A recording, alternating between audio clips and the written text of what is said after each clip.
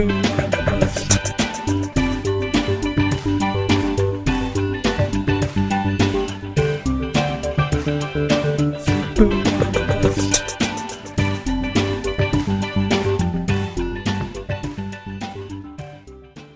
everybody, and welcome to The Sleeper and the Bust. This is episode number 168, and I can guarantee it, maybe I shouldn't jinx it, but I'm going to guarantee episode number 168 of The Sleeper and the Bust. I am your host, Nicholas Minix, joining me as usual on Sundays, and perhaps for the last Sunday, at least for a little bit, maybe a couple of weeks, is Jason Collette. Jason, how are you doing today? Oh, not bad. Not bad. Enjoyed a day of football with my youngest brother. Split my time up between my brothers today and finished some yard work. Ready to talk some baseball because I don't want to talk football. I can hardly blame you. I can hardly blame you for that. And it's good. There's some interesting baseball. It's actually shaping up not to be the most exciting race for wild card spots that folks may have anticipated, considering the number of teams that seem to be in it coming in. But and that kind of thing can obviously we know it can affect availability for our players. I want to start with just with a team, or with at least a player on a team who is right in the thick of things, is Billy Butler, who's Ned Yost came out and said today, after Butler had been in the lineup on Sunday and went 2 for 4, that he would be in the lineup every day for the rest of the season. And I mean, it's significant because the Royals are, again, they're kind of basically tied for a while. They're in the wild card mix. They have the edge. They are tied with the A's for a wild card spot. So this is a guy who's been kind of struggling up and down all season, and playing time was intermittent until recently. I think given like the quantity of potentially or likely unavailable players, is this a guy that you would plug in? I mean, I wouldn't have been. If I owned Butler, I didn't own him in a mixed league, but if I owned a Butler in a mixed league, I would have been benching him up until recently. Is this a guy you can plug in a mixed league lineup in the final? I mean, I think I would. I think just based on the fact that I know he's going to play, and there may not be much else out there. You said the magic words. You know he's going to play, and I think that's really the thing all of you listening need to keep in mind this week.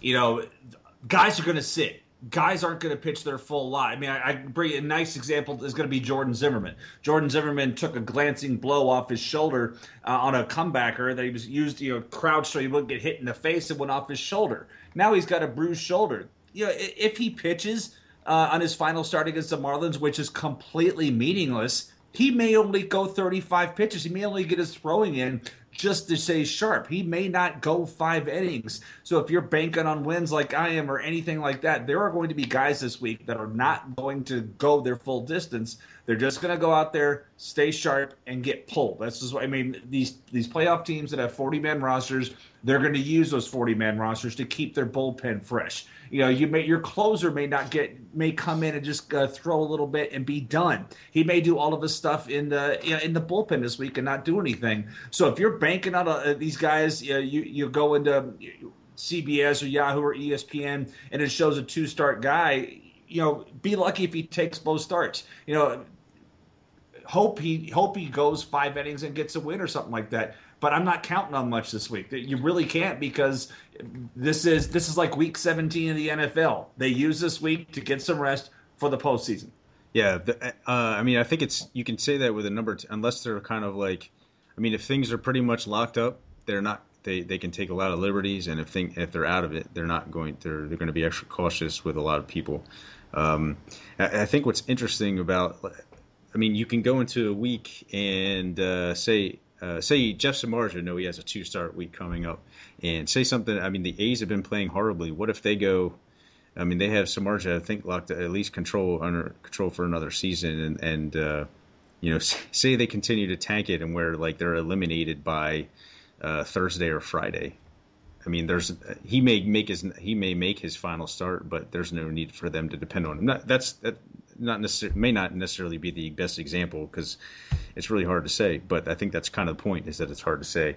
So this is a bit of a crapshoot week. It's not the friendliest of fantasy owners. It does make for some interesting finishes sometimes, but it's going to be interesting. and I don't know really how else to describe it because you can describe it a lot of ways that seem to be only easily labeled in hindsight. Well, it's going to be frustrating is what it's going to be. Yes, that is, yeah, because you are not going to have a lot of control over your outcomes. I think that's something you just kind of have to let go of. It's kind of let the cards fall where they may, or let the chips fall where they may, and kind of be okay with it. If you're in a weekly league, at least. If you're in a daily league, do not be afraid. I think to play around with everything. I mean, dump guys that you never would have considered dumping. Hate hosts such as ESPN and Yahoo for their can't cut lists. If you're in those sort of arrangements, I mean, you should be dumping anybody and everybody who can't help you at all, or you don't think will have at least a likelihood of helping you. Masahiro Tanaka made his return to the rotation today, speaking of, and actually does look like a player who could help you. Perhaps even again this week, he made his return to the rotation today. I think pitched 5 1/3 innings. It was 1-run ball. It's as if he didn't have any time missed. Yeah, 5 1/3 innings, struck out 4, walked none, allowed 5 hits, and over 50% ground balls. I think it's kind of right back to where we started with him. Obviously, no guarantees as far as this goes, but everything as far as his comeback from this slight tear in his UCL has allowed him to get to a point where, I mean, the Yankees, I think, can go into an offseason still thinking that they can. Basically, they're delaying the inevitable. I mean, he's going to eventually need Tommy John surgery. It's just a question of how long he can get away with it, which, I mean... figure, yeah, I mean, I never thought we'd see him pitch again this season. So that's where I'm surprised by this. I don't know if he's out of the woods. I haven't looked at, velocity to see where he's at. We've seen guys in the past do this, and then eventually it comes back and bites them. So I don't think we're out of the woods now. Let's flip it around to you. Let's say we're drafting. Let's fast forward to March 2015, and Tanaka's out there in a mixed league. Do you pay double digits for Tanaka? Like $10, I would think. I think I would approach it. I mean, I wouldn't be afraid to approach double digits. I think because of the upside. Because here's the thing, like I look at this is something that, I mean, Eno started to convince me of the possibility. I mean, I was afraid. I think probably every bit as afraid as you were, maybe more so. But yeah, I mean, I didn't expect to see him again. I frankly didn't expect to see him until end of 2015, maybe 2016. But I think the thing about this is that because the tear is so small, and the fact that we have seen, like, in the couple of instances, I mean, this has been done before, and point out the best example was Adam Wainwright. I mean, he delayed surgery for a couple of years, and he pitched really well. Right. In the meantime, that because the tear is so minor. Now, again, he's not out of the woods, and he's eventually going to need Tommy John surgery. I think that is kind of just an inevitability, but we don't know how long it took him to get to this tear. I mean, if this is something that 10% tear is something that's like built up over the course of his 5, 6, 7 year professional career, including in Japan, that, I mean, he could still go easily a couple of seasons and pitch reasonably effectively. I think beyond next season, I wouldn't be interested because I'd be like, all right, it could blow out at any time. I mean, it really could blow out any time next year too, but I think I'd be a little more confident in there's the diminishing returns seem like, I'd be willing to take a shot on him next season because I view it kind of in the same tier as back when Brandon Morrow would go for, say, around $10. Like, it's kind of the same scenario, except that, at least I know what I'm gonna get performance-wise, assuming that he's healthy. Right. So I think I would take a shot on him. Yeah. All right, I'm not joining you. No. And I can understand that because, to be honest, I'm usually risk averse to players like this. I think because of this unique scenario, right now I say, yeah, you know what? I think I would take that shot. But also the guy that paid $31 for Darvish this year and $19 for Tanaka. So, in Tout Wars. That's AL. So, yeah. Yeah, I mean, well, I view it also, too. I mean, that's a lot for pitching. I think because I tend to be conservative in my spending for pitching, Tanaka is the type of chance I would take. He wouldn't be my quote-unquote ace. So, the fact that he'd be my third pitcher, maybe fourth, depending on how I had spent. But the fact that he'd be in that, like, I'm not depending on him, but if he turns out to give me like an Adam Wainwright type season, or whatever Tanaka's Adam Wainwright like season is in his first post small UCL tear season, I think I would take that and take my chances. But I mean, you can find. We certainly found. I mean, it's. I don't want to say it's easy, but there are always a lot more intriguing players to pick up on the wire in terms of pitching than there are in hitting. So I would take a shot on a guy like that. I think just because the cost is so mitigated, I think everybody would kind of feel the same way. Maybe it's not the case. Who knows? Part of that is going to be, how does the rest of the draft room feel? Maybe they don't feel the same way. Speaking of pitchers that seem likely to pitch, it seems like Robbie Erlin. I mean, not really part of the picture in San Diego just a couple of weeks ago, and then he makes a fill-in start for Tyson Ross. By the way, Tyson Ross, the Padres say he's going to miss another start. Basically, that means that he's shut down. They haven't said so, but Robbie Erlin looks like he's scheduled for a couple of starts, and he's a guy he's pitching. Padres they've accumulated a lot of depth, so there's no reason not to let him go as well. And he pitched pretty well against the Phillies, and that's, I guess, not the grandest accomplishment in the world, but that's a guy you might be willing to trust. Which night is he going to pitch? Erlin? Yeah. Let's see. Well, it's according to the latest schedule I have, he's scheduled for one at home against Colorado and then one at San Francisco, I think. Well, because I'm looking at Tuesday night, and right now they have no starter scheduled for the Padres. So maybe it's Tuesday night. If it's against the Rockies, absolutely put him in. Yeah, I think that would be the day. Maybe that must be the reason Tyson Ross is not, or that no one is listed there. Yeah, so. He's opposing De La Rosa, but I'm looking at a schedule and they have nobody listed. So if he's going to go that night, yeah, I'm all. It's the Rockies at Petco. Yes. Yeah, and he's an intriguing pitcher. I think he's. Yes, I would like to throw him. I would be willing to throw him in a 2-start week, even at San Francisco, who tends. San Francisco is really Jekyll and Hyde offensively, and at least Erlin is in similar ballpark conditions on the road there. So you have to like that. You have to like a shot, I think, to be a contributor to your fantasy team in the season's final week. Vance Worley starts in place of Charlie Morton on Sunday because Charlie kills it. Kills it.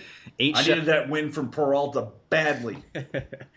Yeah, that's pretty much Jason's luck. 8 shutout innings against the Brewers today for Vance Worley. That's another guy that considering when Charlie Morton comes back from this is all I got to see. His sports hernia acted up. I don't know how that happens or how that works, but when a sports hernia acts up, that it might be acting up enough that he doesn't make another start. So maybe Worley's in there again. Is that a guy you trust? I have to look at the schedule to even see who was on the docket for him. But yeah, that'd be at Cincinnati. I mean, that's an intriguing one to me. That's a team that's one Moribund offense. I think I'd take a shot on Worley this week too, knowing that I assume also probably within the next 12 to 24 hours we get some news as far as a little more clarity. If that's the case, right. If I'm any more convinced, I think Worley is a guy I would trust because, in general, he's pitched effectively more often than not for a variety of reasons. We don't need to get into all of them, but that is an excellent matchup, I think, even at Cincinnati, and even despite the fact that Worley I think he's a bit of a fly ball pitcher, but. It wouldn't concern me a whole lot there. Cincinnati is just not hitting well at all. The thing is, ERA solid, WHIP solid, strikeouts. It's below. If you're out there chasing wins, which is pretty much all you're doing at this point, yay, go for it. If he does get the start, I have no hesitation in any league format to start him this week. Fair enough. Yeah, he's not the best if you're chasing Ks. Some of that is still possible, but if you're chasing Ks, you might be leaning toward guys who make 2 starts, and so he's not certainly the best of candidates. And I guess maybe you could say the same about wins, but it's not as easy as it looks. And just another quick off-season note while you're talking about next season, Jeremy Hellickson is a possible winter trade target. I think he's the first one I've seen mentioned from the Rays anyway. Any thoughts on that, Jason, being is that you're basically best pals with that entire rotation? Sweet baby Jesus. I pray to you, please trade Jeremy Hellickson off the Tampa Bay Rays. I cannot watch that piece of monkey crap pitch anymore. He's his worst enemy. He just doesn't make in-game adjustments. This latest start was just another one. I mean, the White Sox were clearly they were sitting back on the curveball waiting for it, and they were getting it. And they knew he was going to pitch. It just drives me nuts watching this guy pitch. He gets into his own head, and he doesn't make adjustments, keeps trying to plow through. I'd be stunned if he's with the Rays. He's going into arbitration. He's a Boris guy. Just some stuff that I've heard off record behind the scenes doesn't make me believe that Hellickson is going to pitch another game for the Rays. I think he's done with them, and he's going to be traded, and I freaking hope it happens because I can't stand watching that guy pitch anymore. And this was one of my favorite guys to watch pitch, but he's backsliding, and it's frustrating me because he doesn't look like he cares. It's like he just looks like he's just going out there every fifth day, taking the ball, and it's the same thing over and over again. And that's what that's the best definition of insanity, is just going out there and doing the same thing over and over again and expecting different results. Well, maybe that's kind of maybe he needs to change his scenery. Perhaps for that reason. Maybe he doesn't like the nightlife at Tampa Bay or something. Oh, I think he likes the nightlife. I don't think that's. I just think it's a situation where it's really the first time he's been around a team that hasn't had success. It's a losing team this year. Yeah. They just lost their 81st game, so that if they don't win out, they're going to be a sub-500 team. I just don't know what it's. But when you look at it, you see him going out there and making the same mistakes outing after outing after outing. Eventually, like, what the hell, dude? And it just doesn't look like – it looks like he's running out of gas. It doesn't look like he's really applying himself. And he's like, whatever, let me just get through this season. It's like he's mailed stuff in. And there are better candidates out there. Today Nate Karns didn't pitch well. So if the dude on Twitter who asked me for advice, if you're listening, I'm sorry that I recommended him, and he sucks today. But he looked so good the start before against Toronto. I was just like, you know what, if he's going to come out and pitch like that, sure. Just, the White Sox had his number today. Yeah, I don't think I wouldn't be just. I mean, I picked up Karns and Tout Wars for similar possibilities, and I think I might even throw him again this week. What the heck? I mean, he's got some intriguing talent. I think Hellickson is the type I feel like if what you're talking about as far as in-game adjustments, I mean, he has a good changeup, pretty good curveball, I'm assuming, right? So, I mean, this is a guy. He has a few. Average. Hellickson has the stuff. He has the stuff to be an effective number 3 major league pitcher. Yeah, now, if he wants to put it all together and make it work, that's a different story. But we've seen what this guy can do when he's right. And the first 2.5 years of his career, he was right, and it was good. Last year, not so much towards the end, and then we found out he needed the elbow surgery this season. Got off to a late start because of having the chips removed, and he looked decent coming out, but then he started backsliding again. So he has the stuff to be good, but I don't want to see him on the Rays anymore. I'd rather draft him and put him on my fantasy team and hope that somebody else can tap into it, kind of like the Mickey Callaway did with Carlos Carrasco this year, something like that. Maybe hearing the same message from a different guy may work, because whatever Jim Hickey is telling him is going right in one ear and out the other. Yeah. I mean, I would be interested to see if he goes to a team where I think, like, as far as turning pitchers around, or kind of being the different type of voice to get in their heads. I think like a Cleveland, like a Pittsburgh, one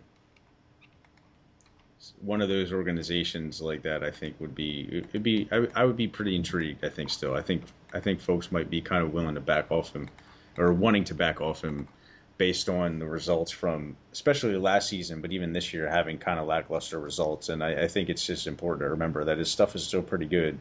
And hearing from your firsthand accounts, having watched the starts, that there's certainly, I mean, the interest level isn't reflected, or it's reflected in his results, whereas his abilities aren't necessarily always reflected in the results. I want to see him getting back to throwing back-to-back change-ups, tripling up on change-ups, throwing a curveball and throwing a change-up off the curveball, pitching backwards more. I want to see more of that because his fastball, it's not a pitch that he can get by. I mean, if he can locate it good, it's okay, but his fastball is not the kind of pitch that he can live off of. Now, contrast that with Jake Odorizzi. They have the same fastball.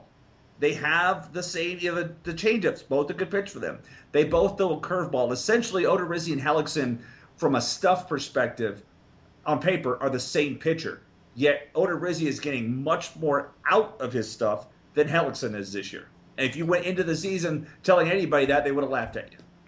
Yeah, Odorizzi seems to be a guy who has really been willing to absorb more material and kind of change, I think, adapt. Whereas Hellickson hasn't seemed like a very adaptable pitcher, period. I think, I guess it strikes me even this time. I remember you talking about him when he first broke in, saying that like he might start to add the strikeouts if he starts to throw. I think it was his curveball more often. That wasn't something that he used initially when he came up, even though that was considered, scouting wise at least, I think one of his biggest weapons. And it seems like his pitch mix has really not evolved a whole lot since he's been in the majors. Right. So, it's probably for the best that he moves on anyway, for a number of reasons for both parties. But I'd be interested to see. But it doesn't. At the same time, it's going to happen. It might be just a personality issue, or where he's just like, you know what, I don't care what anybody says. I'm going to keep doing what I do. Have you? Just curious. Have you ever? Kind of on a down low or off the record, have you ever gotten the impression that he seems like kind of a bullheaded type or anything like that? Not bullheaded, disengaged. Okay.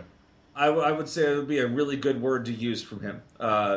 In some stuff I've witnessed and just off record stuff, disengaged is about the best word I can use. Okay. So he needs a therapeutic use exemption for Adderall. Yeah, he's still a low-key guy, but disengaged would be about the best of what I've observed and what I've heard over the last 2 seasons. Disengaged would be the best word I could use. I'm not a doctor. That's pretty much my solution for everybody nowadays. I'm starting to write prescriptions over here. So, Chris Davis is just he's spurred me on to my psychiatric career, I guess. In the Minnesota bullpen, Jared Burton will be handling save duties for the rest of the season. So I guess if you need saves, and that seems to be a thing you're chasing in the final week, there probably isn't a better candidate to go after than Jared Burton, just because if you have to guess, he's the guy who's going to – at least it's a situation where he's going to do it, as opposed to I can't think of any off the top of my head that we've covered here in the past several weeks where there was a lot of uncertainty. But the Detroit situation, if you're tired of the Joe Nathan deal, but Joakim Soria is certainly not, by at least in name, is not going to be a guy that they turn to, or any of those types of situations. Burton is going to get saved opportunities. So, there's another good example of that too, because they said that the MRI on Glenn Perkins was fine, and there's nothing to be worried about, but they're shutting him down for the rest of the season. Well, so are we out of the woods with Glenn Perkins yet? Who knows? That's something to watch. Yeah, we certainly aren't. And I was trying to skim a blog here on that topic earlier today, just to see what we might not know about the whole situation. I did read in plain letters that the ulnar collateral ligament came out pristine. I think it was the technician described it as perfect. So there's no damage to it whatsoever. Who did we hear that about recently? And the person ended up having the surgery? You're going to have to refresh my memory. I'm sure it happens more often than we realize. God, it was happening like a month or 6 weeks ago. They said, the MRI is clear on it. The UCL is fine. And like 3 days later, surgery. I don't remember. I feel like that's happened so often in my life that I really couldn't. Well, I know. Earlier in the season, Matt Moore, the first one, they came out and said he was fine, and then they're going to go the rest of rehab thing, and then boom, there he had his issues. Oh, this is driving me crazy because there was somebody. It was over the summer where somebody came out and said it's fine. This was it's pristine, and it wasn't Brett, AJ Griffin. Oh, this is driving me crazy. It wasn't Beachy. Somebody in this mess, they came out and said he's fine. Nothing. I'm sure it's an obvious name. Or we're gonna be like, oh yeah, that guy. Mm-hmm. Yeah, it's not. There was somebody earlier this summer where they had the exact same wording. It's pristine. It's fine, and the dude was done for the year. That is interesting. And well, I mean, it's right now the issue they're describing it as it's a nerve irritation, and he has. Oh, wait a second, Fernandez. Jose Fernandez. Yes, that's yeah. You can't get a much bigger case than that. That is true. They did say. I want to say the word. I want to say it was him. Go ahead, keep going. No, I mean, look it up because I want to look at the exact words because it was he's fine, and then they went in and had it. I'm like, oops. Well, Perkins, and he's been dealing with this forearm strain, which obviously we know is always a potential warning sign of, at the very least, irritation or possible damage to the UCL. So, but so far everything sounds to be okay, and I mean, they basically want to shut him down. I mean, he's been his last handful of appearances have been god awful. I mean, terrible. I think there's a couple of them. He gave up 3 runs, another where he gave up a run.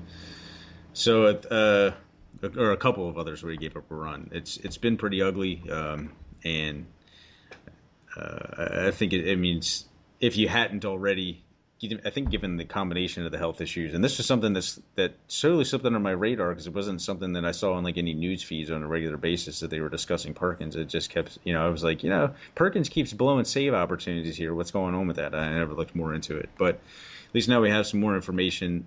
Perkins would be a guy I would be hesitant to draft going into next season. And I probably sound strange, I guess, but I would be more willing to pay the maybe not double-digit dollars for Perkins as ever a consideration in a mixed league. I don't know. I get that's given all things considered. I think Perkins, if he's healthy, people are willing to spend that because he was always kind of viewed as this awesome second-tier closer.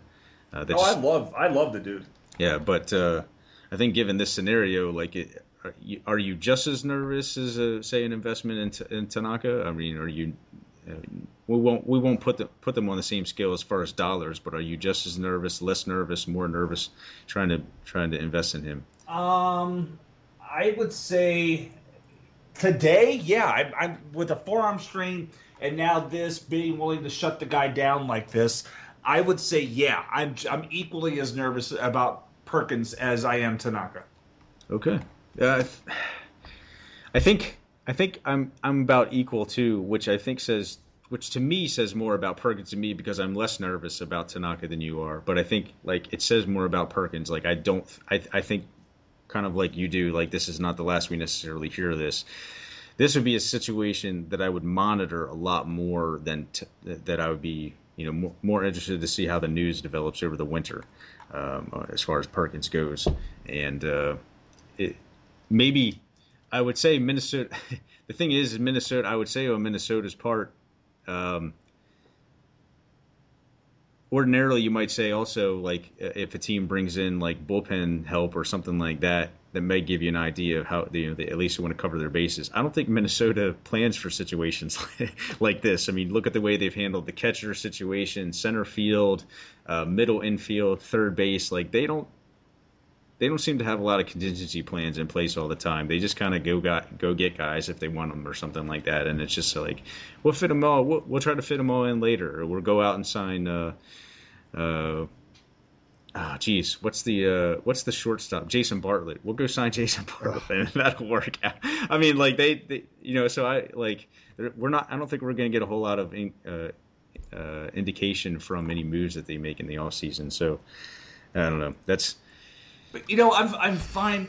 This is absolutely the right thing for them to do. Yeah, absolutely, and certainly they're a scrub team. Throw whatever you want for the final week. Just throw them out there. But it was Jose Fernandez. When the Marlins first announced, they said he's got a sprain, but otherwise his arm is pristine, and then surgery. So again, not out of the woods. And I've been a big Glenn Perkins fan. In AL leagues, I've never hesitated to pay $15 for that guy. I'm going to hesitate to pay $15 for him. Right now, if we were drafting right now for some exercise for 2015, I am not paying the money that I am always willing to pay for Glenn Perkins.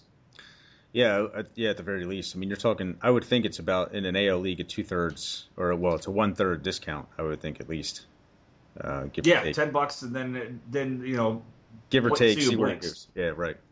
And just one other interesting note related to bullpens. Trevor Rosenthal, he was pulled from a save opportunity on Friday, and Matchup based, yes, it was complete matchup based. it was matchup based, but it's interesting that they did pull Rosenthal. I mean, because he faced I think 3 batters and walked one, maybe walked one, and gave up a hit and struck out a batter. Then they went to Randy Choate and then Seth Maness. I mean, given the way this is going, I guess maybe I'll say Rosenthal versus Burton, who has more saves this week. I guess there's. I mean, I was watching that game, and as badly as Mike Matheny can manage a game, I thought that was one of his better moments to go ahead and do that because they needed that win. I mean, when they were, I believe they were playing Milwaukee on that. Yeah, they were playing Milwaukee, trying to stick the. No, that was the Pirates. That was the Jonathan Broxton giving up the bomb. But no, they were still trying to stay ahead of Pittsburgh to win that division, and they needed that win against the Reds, and that was the right matchup to play to do. So it worked for him, and that's what he should do. Yeah. Yeah, it's nice to see a manager kind of take control of it as opposed to. I mean, there's a fine line between micromanagement and letting guys go, but it sounds as if he walked the line successfully there. So I think it'll just be interesting. This is really going to have an effect more so on what happens probably in the postseason than for fantasy owners. But Rosenthal is still in your lineup, et cetera. But it's, if you have alternatives or something like that, I suppose. It'll be interesting to see how that plays out, maybe going into next season as well. Mike Minor, he had experienced some shoulder discomfort and left his start on Saturday, and he also missed his first month of the season because of shoulder tendonitis. So I would not expect to see Mike Minor for the rest of this season. Not that you necessarily wanted to. Not that God, I love that guy coming into this year, but what a piece of crap he's been. Yeah, last month, maybe month and a half has been okay, or pretty good at times. But given all this, I think I would not be even remotely willing to rely on him in this final week. And other pitchers you won't be relying on are Dallas Keuchel and Ruby De La Rosa. De La Rosa actually took the Red Sox a good bit longer to shut down than I thought they would. But he and Keuchel both have been shut down. Keuchel's pitched enough. He's already over 200 innings to shut him down. Yeah. And he remains. De La Rosa has the kind of stuff that has you kind of on the sleeper alert list going into the next season, but he still has some problems with the control, or more so probably command, because I don't think it always does exactly what he wants it to. But I think he remains on that. And Keuchel, I still can't help but think that some people are going to kind of view this season as a fluke from him. This is a guy you're still interested in, right? I mean, I'm looking to buy again looking to buy next season. I was skeptical coming into this year, but it was a tale. It was a tale of two halves. I mean, when you look at that awesome run that he had, where he was just throwing the great baseball, you're like, wow, look what this guy was able to do. That was fun to watch, but.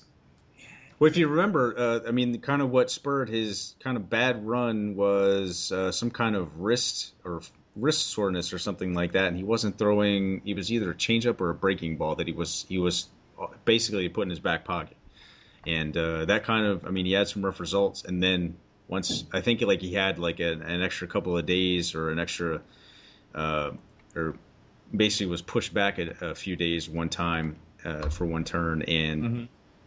I think that helped him to get over the wrist soreness, and from then on, he was good to go. So I think he just had that one little spot. I mean, when you look at the thing, he's allowed 11 home runs this year. High ground ball rate, and that's it. The strikeout rate is a tick below league average.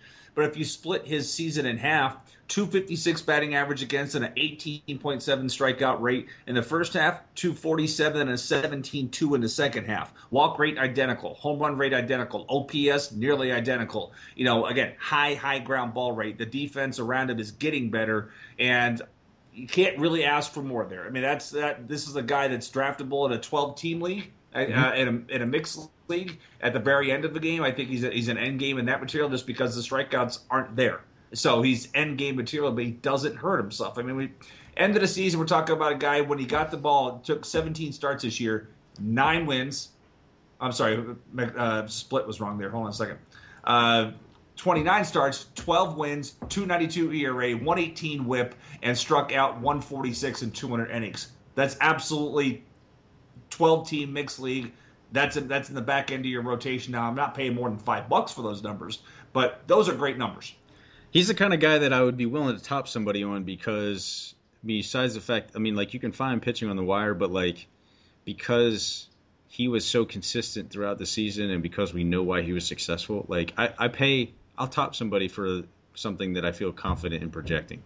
Like, I'll top somebody for upside. I'll top somebody for reliability or dependability.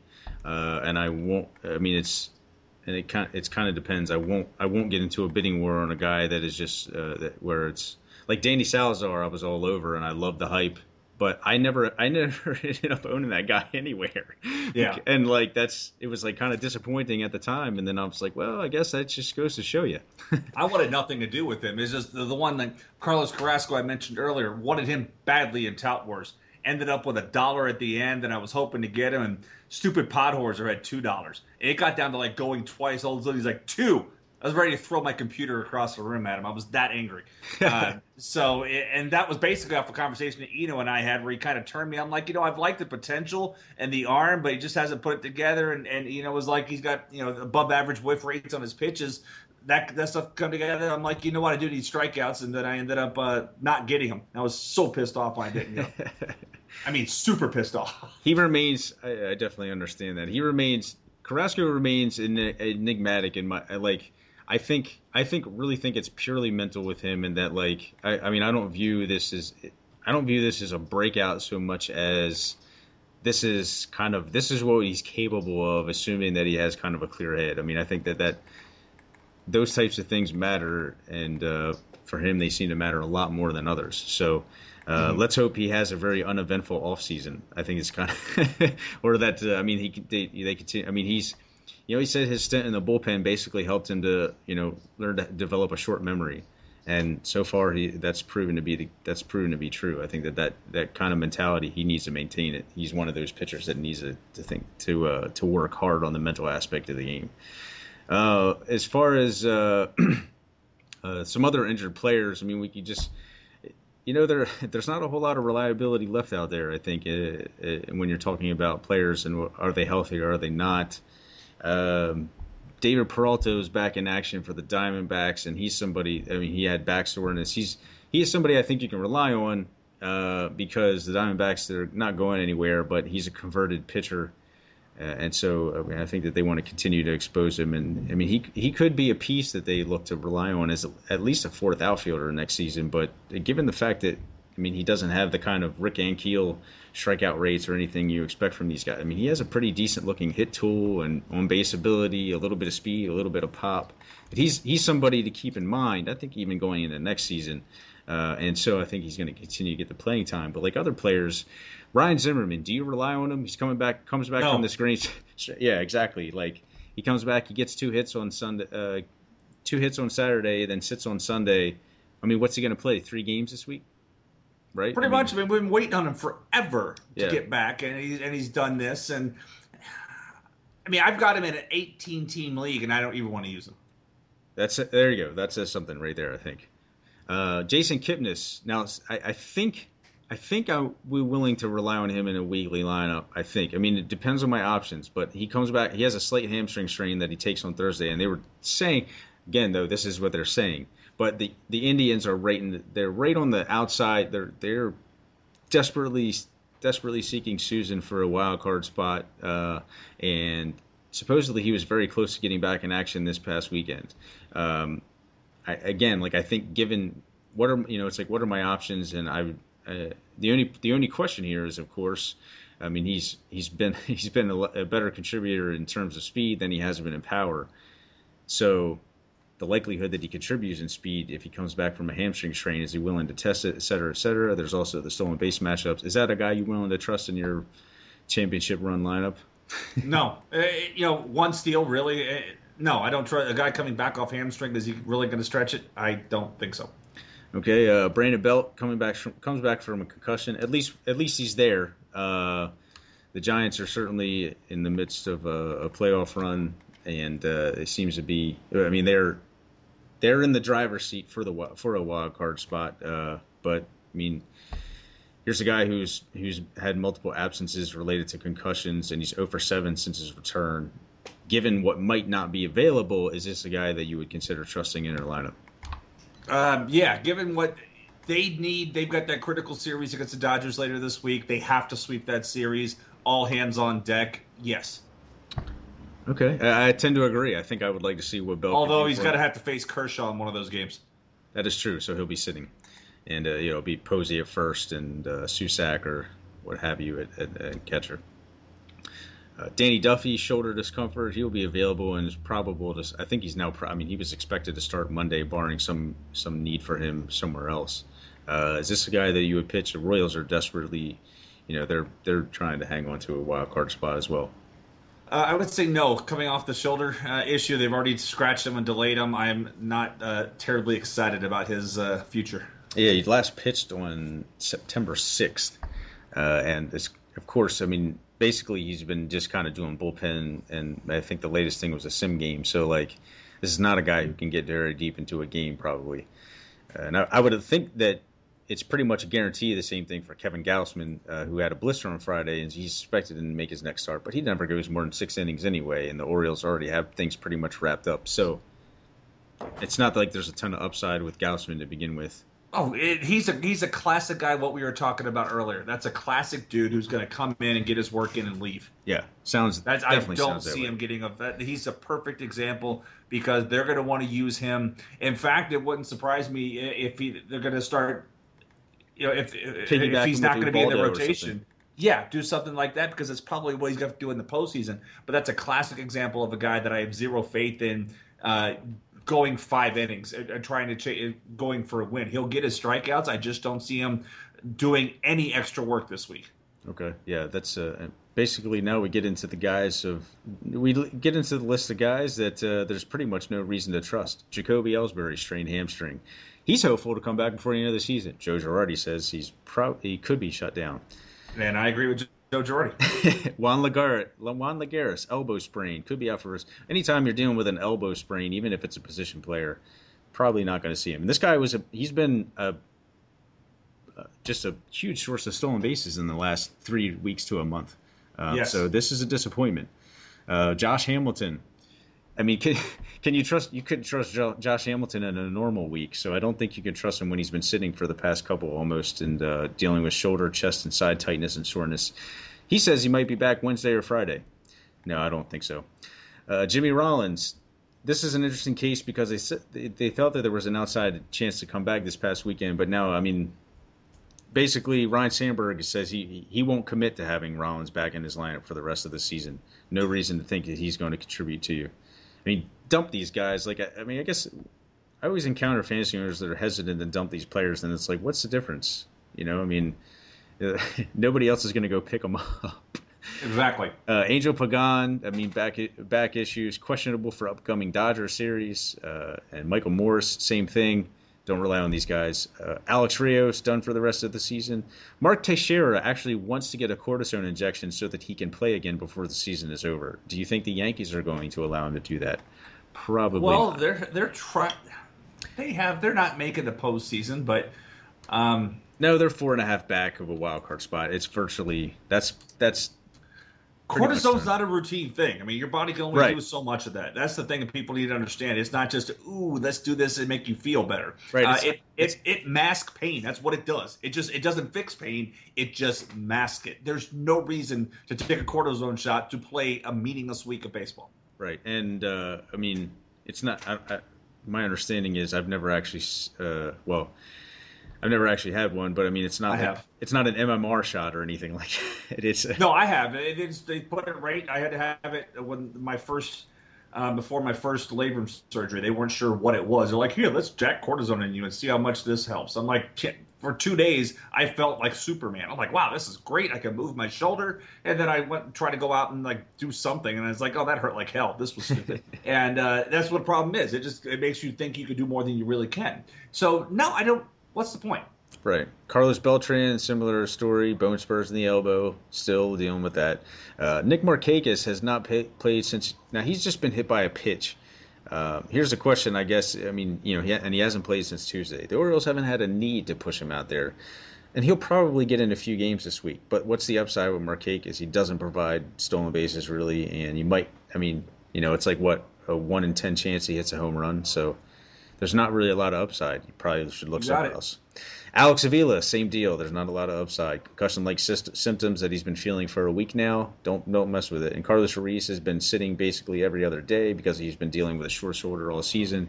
That's actually someone that the Phillies locked up in a contract extension last winter, and so there's really no need for them to push him if you're out there in a 15-team mixed league and using a guy like that. Agreed. And there's probably 3 times as many players on that list. These are just the ones that came across the desk and wanted to point out. I mean, there really should be no question about any players like that. If you have that at all, you will be reaching into the depths of your free agent pool this week, and you should be willing to do so. Probably coming up is what's a little more important for this week is your streamer type matchups or what have you, or your 2-start pitchers, which is what we always talk about. We'll put in maybe a few minutes extra of look into them this week. And Danny Duffy, I noticed he is one that's lined up for them. It's not a guy I would necessarily look to start, although at Cleveland is kind of an attractive matchup because Cleveland typically hammers right-handers much more so than lefties. But again, we talked about him. But is there anybody that stands out on this list, especially those, of course, that are not necessarily highly owned? Like Brandon McCarthy, I guess. I'm not sure if he's highly owned. I think he's kind of gotten things back to figure it out. But he's probably, at this point, he's probably highly owned because he's pitched so well for the Yankees, and surprisingly well. I mean, that's something I was wrong. I hated that move. I'm like, wow, that's really going to be an. But he changed things. I mean, he went to. Little did we know that Arizona had said, "Dude, stop throwing your cutter." Yeah, no cutter, and the Yankees are like, "Dude, please throw the cutter." Again, it's really tough to see who's going to pitch who's really going to do their work this week and say, yeah, I'm going to really throw this much. There's nobody who stands at like Bud Norris, Wei and Chen. They're a get in their work type of guys. I mean, they're getting their work because it's Baltimore type. I mean, J Happ, because lefties, the lefty matchups that are there for him, he's probably going to be facing a very well rested Baltimore lineup and a Seattle lineup that has issues with lefties. So that may be a guy that'd be willing to take a chance on. Might not be the worst to be chasing for strikeouts either. Right. I mean, that's really the one guy that stands off the list because he's going to pitch and he's going to stay. I mean, because you look at Wei Yin Chen, he's going to have 2 starts. Is he going to work deep into both of them? No, probably not. And that's really the only guy that I would be like, okay, yeah, they're going to go ahead and give him his 2 outings. Go ahead and go for it. So that's my guy this week for the AL, J-Happ. The only guy I'm going to say is Nick Martinez because I like Nick Martinez and first name Homer. Yes, primarily that's it. I think that there's something that interests me about him, and I'm going to take a huge leap of faith.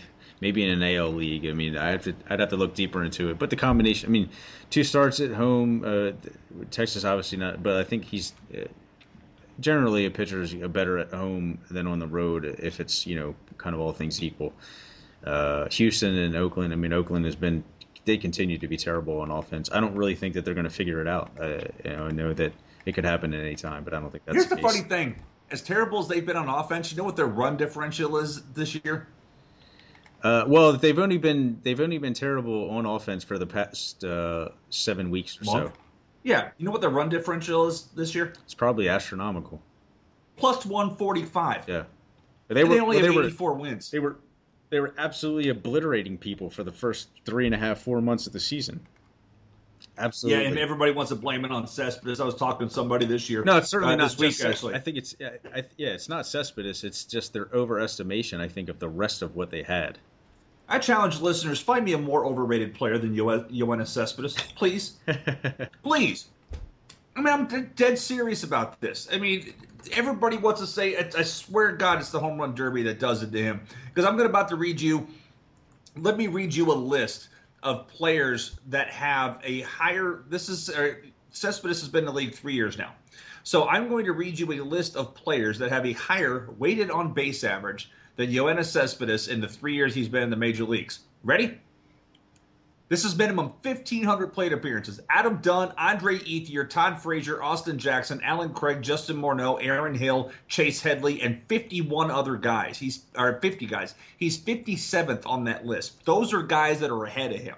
Now, if we were to throw all those guys in a hat and say, let's draft right now, you're going to pay more. You're probably going to pay double for Cespedes than any one of those guys. But over the last 3 years, all of those guys have been more valuable offensively than Cespedes. I would still pay a little more for him now that he's in Boston. He's crap. His numbers have been the exact same in Boston, too, than they were if you look at his numbers across the board. They're pretty much the same thing. No, it is Next true. year is his walk year. Next year's his walk year because he had the way his deal is structured. So maybe he plays his ass off next year and does better in that ballpark. If you're a believer of contract years, which you shouldn't be because it's been documented to be pretty much junk science, go ahead and pay for him. But this is a guy, I constantly find this guy to be overrated. Yeah, it does seem to be or tend to be the case. He is definitely a bit overrated. Oh, there's and one I wanted to point out, a 2-start guy, kind of going on the Texas train. But Derek Holland, obviously, he's pitched phenomenally since he's been back, and it's not necessarily reason to believe it. I think people might. This is more of a stretch of where people. We talked about this with people are going to be overrating the stress for Holland next season more so than. They are for this one, but Holland with a 2-star week and absolutely no reason for Texas to hold him back. Certainly no reason to push him either, but certainly a guy who is not just going to be getting his work in. They can let him go. He'll get in 6 or 7 innings at least against both Houston and Oakland, and probably stands a pretty reasonable chance to be dominant against them. Here's the thing. I liked Holland coming in before he fell down the stairs, whatever the crap he did. But I liked him. I had him as a keeper. This is a guy that's always intrigued me because he got the strikeouts. I thought Texas would have a better year. But I cut Holland loose once he got hurt like that. But this is a guy that it seems to keep finding ways on my team. Yeah. He is a strange commodity, I think, but overall, I like the package. I think I like him more than not. I'd be willing to buy him in more years than not. I don't like to buy a player like him where I think that there's always a bit of a command issue, I think, with him, or it can be. There's always the threat of it. And so there are a number of other things, I guess, a little stuff. But he's definitely a quality pitcher for the most part. But I would hesitate always to project him for an ERA much better than a 4. And that's not necessarily, it's not really huge in terms of fantasy production, but the strikeouts are definitely alluring. And does anybody in the National League? I guess there's no reason for Mike Fiers not to make both of his starts. I mentioned Matzik. With the 1 start at San Diego, and then. I think you take your chances with the Dodgers. They could be having things wrapped up by then. Yes, exactly. You're going to get the scrubs. You'll get the scrubs playing in a lot of that game. So he kind of stands out. Mike Fiers against a putrid Cincinnati lineup and a Cubs lineup that could go either way. We know he struck out a ton of them last time. Yeah, it was like 14 and 5 innings or something? No, yes, this was the matchup or 7. But this was he also stands out, but his week could be useless as well. But they'll probably just let him pitch. Milwaukee just dug their own grave and blew my God, they pissed me. That one really pisses me off, the fact they're not going to be in the postseason. Because they were there, and then Gomez got hurt, and then they just completely fell apart. It doesn't bother me in the least. Bye-bye. Yeah, but I predicted them to make the postseason. I wanted to be right about that. Oh, yeah, that's nobody. 2 other dudes picked them. 2. That's true. Johnny Cueto, is this a guy that, do you think that they let him go to make both of his starts completely? I guess maybe for the potential to be outside looking in Cy Young award chance. I don't know. That's pretty much. But it doesn't matter. You really want to pitch a guy for runner up because the thing's going to be Kershaw's to begin with. Right. But he's already pitched. He's already thrown. I mean, forget it. He's thrown 228 innings this year. He threw 61 last year. If you were worried about a workload concern or a jump in innings, then forget it. You've already blown way past that. You might as well just let him pitch. I mean, he threw 217 the year before, so that's 2 out of 3 seasons where he's thrown 215 or more innings. But again, if you were worried about it, he's about quadrupled his workload from last year. You really, at his age, you don't worry about it, you don't care. You might as well just go ahead and let him pitch. It seems pretty likely that Pittsburgh will remain kind of on that teetering spot in the wild card. I mean, right now they have a spot, so like no reason not to think that Garrett Cole and Francisco Liriano, et cetera, No concerns. Yeah, I figure so. And the Phillies have always kind of been. I mean, it's a team that they typically let their guys go, so I would expect Hamels to make both of his starts and pitch, deep enough into him, at least 6 innings, assuming there's no performance. As much as you're paying him, you may as well. Yep. Adam Wainwright, there's one. Like, I mean, perceivable that he's a guy who just kind of gets his work in. No.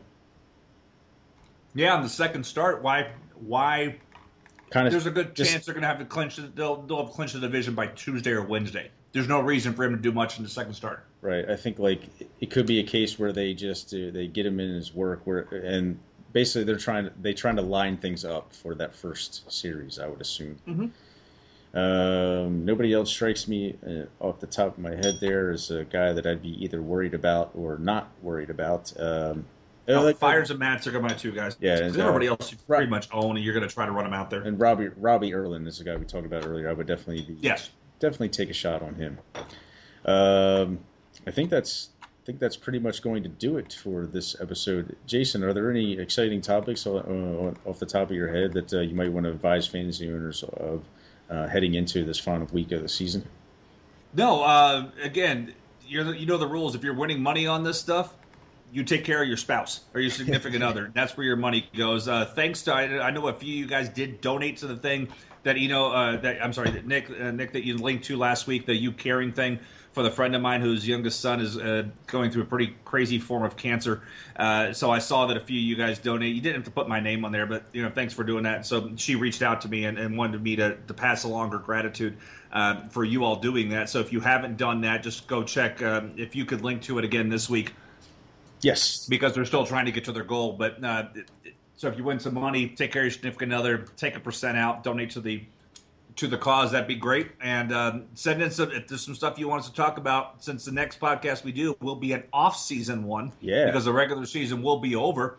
And I don't think you're winning a championship. I know I'm not winning a championship, so it won't be one where we're going to say, God, we're the best. We're going to gloat about our championship because we don't have one to gloat about. I have a lot of bridesmaids finishes this year. But no title. I saw that. But if there's stuff you want us to chat about, please do. Send it in. I haven't looked at them. I saw the email come in, but I haven't looked at the latest overall standings for the FSWA. And I know you and I were both in the top 20 for that. I'm finished second in that league. Yeah, I'm stupid. I'm kind of been teetering between second and third in my own league in that one, and so I'm a little. But I'm like 20 points behind the leader, so I have no prayer of winning it. And he's basically it's actually the guy who overtook the overall lead is the guy who's winning mine. You've got that guy. I've got I was in first. I've been in first or second place in this league most of the year, but he kind of leapfrogged me a little bit in August, and I've been trying to play catch up, and I got within 2 points. I can't get, and I'm not going to get it. But yeah, I was a little disappointed in that one because I was doing well, and then I ran out of starts last week, so I've been only relievers, and I don't care who I pick up this week; it's not going to matter. I can't jack the standings up enough to do it. Yeah, I was in like 9th or so in mine for probably the first third of the season, and I was like, I know this team's way better than that, so that's where I ended up. But we'll see. It'd be interesting to see. I didn't look. I'd be interested to see where we finish relatively to each other. But I think you've been kind of steadily 4 or 5 or more places ahead of me in that. If maybe I'll donate a little more to the You Caring thing if you finish ahead of me or vice versa. I don't know. One way or the other, I'm going to throw in some to that as well. It's a fantastic cause, and I'm glad you brought that to fantasy owners' attention. We wish everybody good luck in this final week of the season. Bring one home, and bring more than one home if you can. That'd be fantastic. And yes. Win one for the Gipper. Yes. Thank you all for joining us. This is episode number 168. Jason, thank you as always. And this is Nicholas Minnix. This is The Sleeper and the Bust.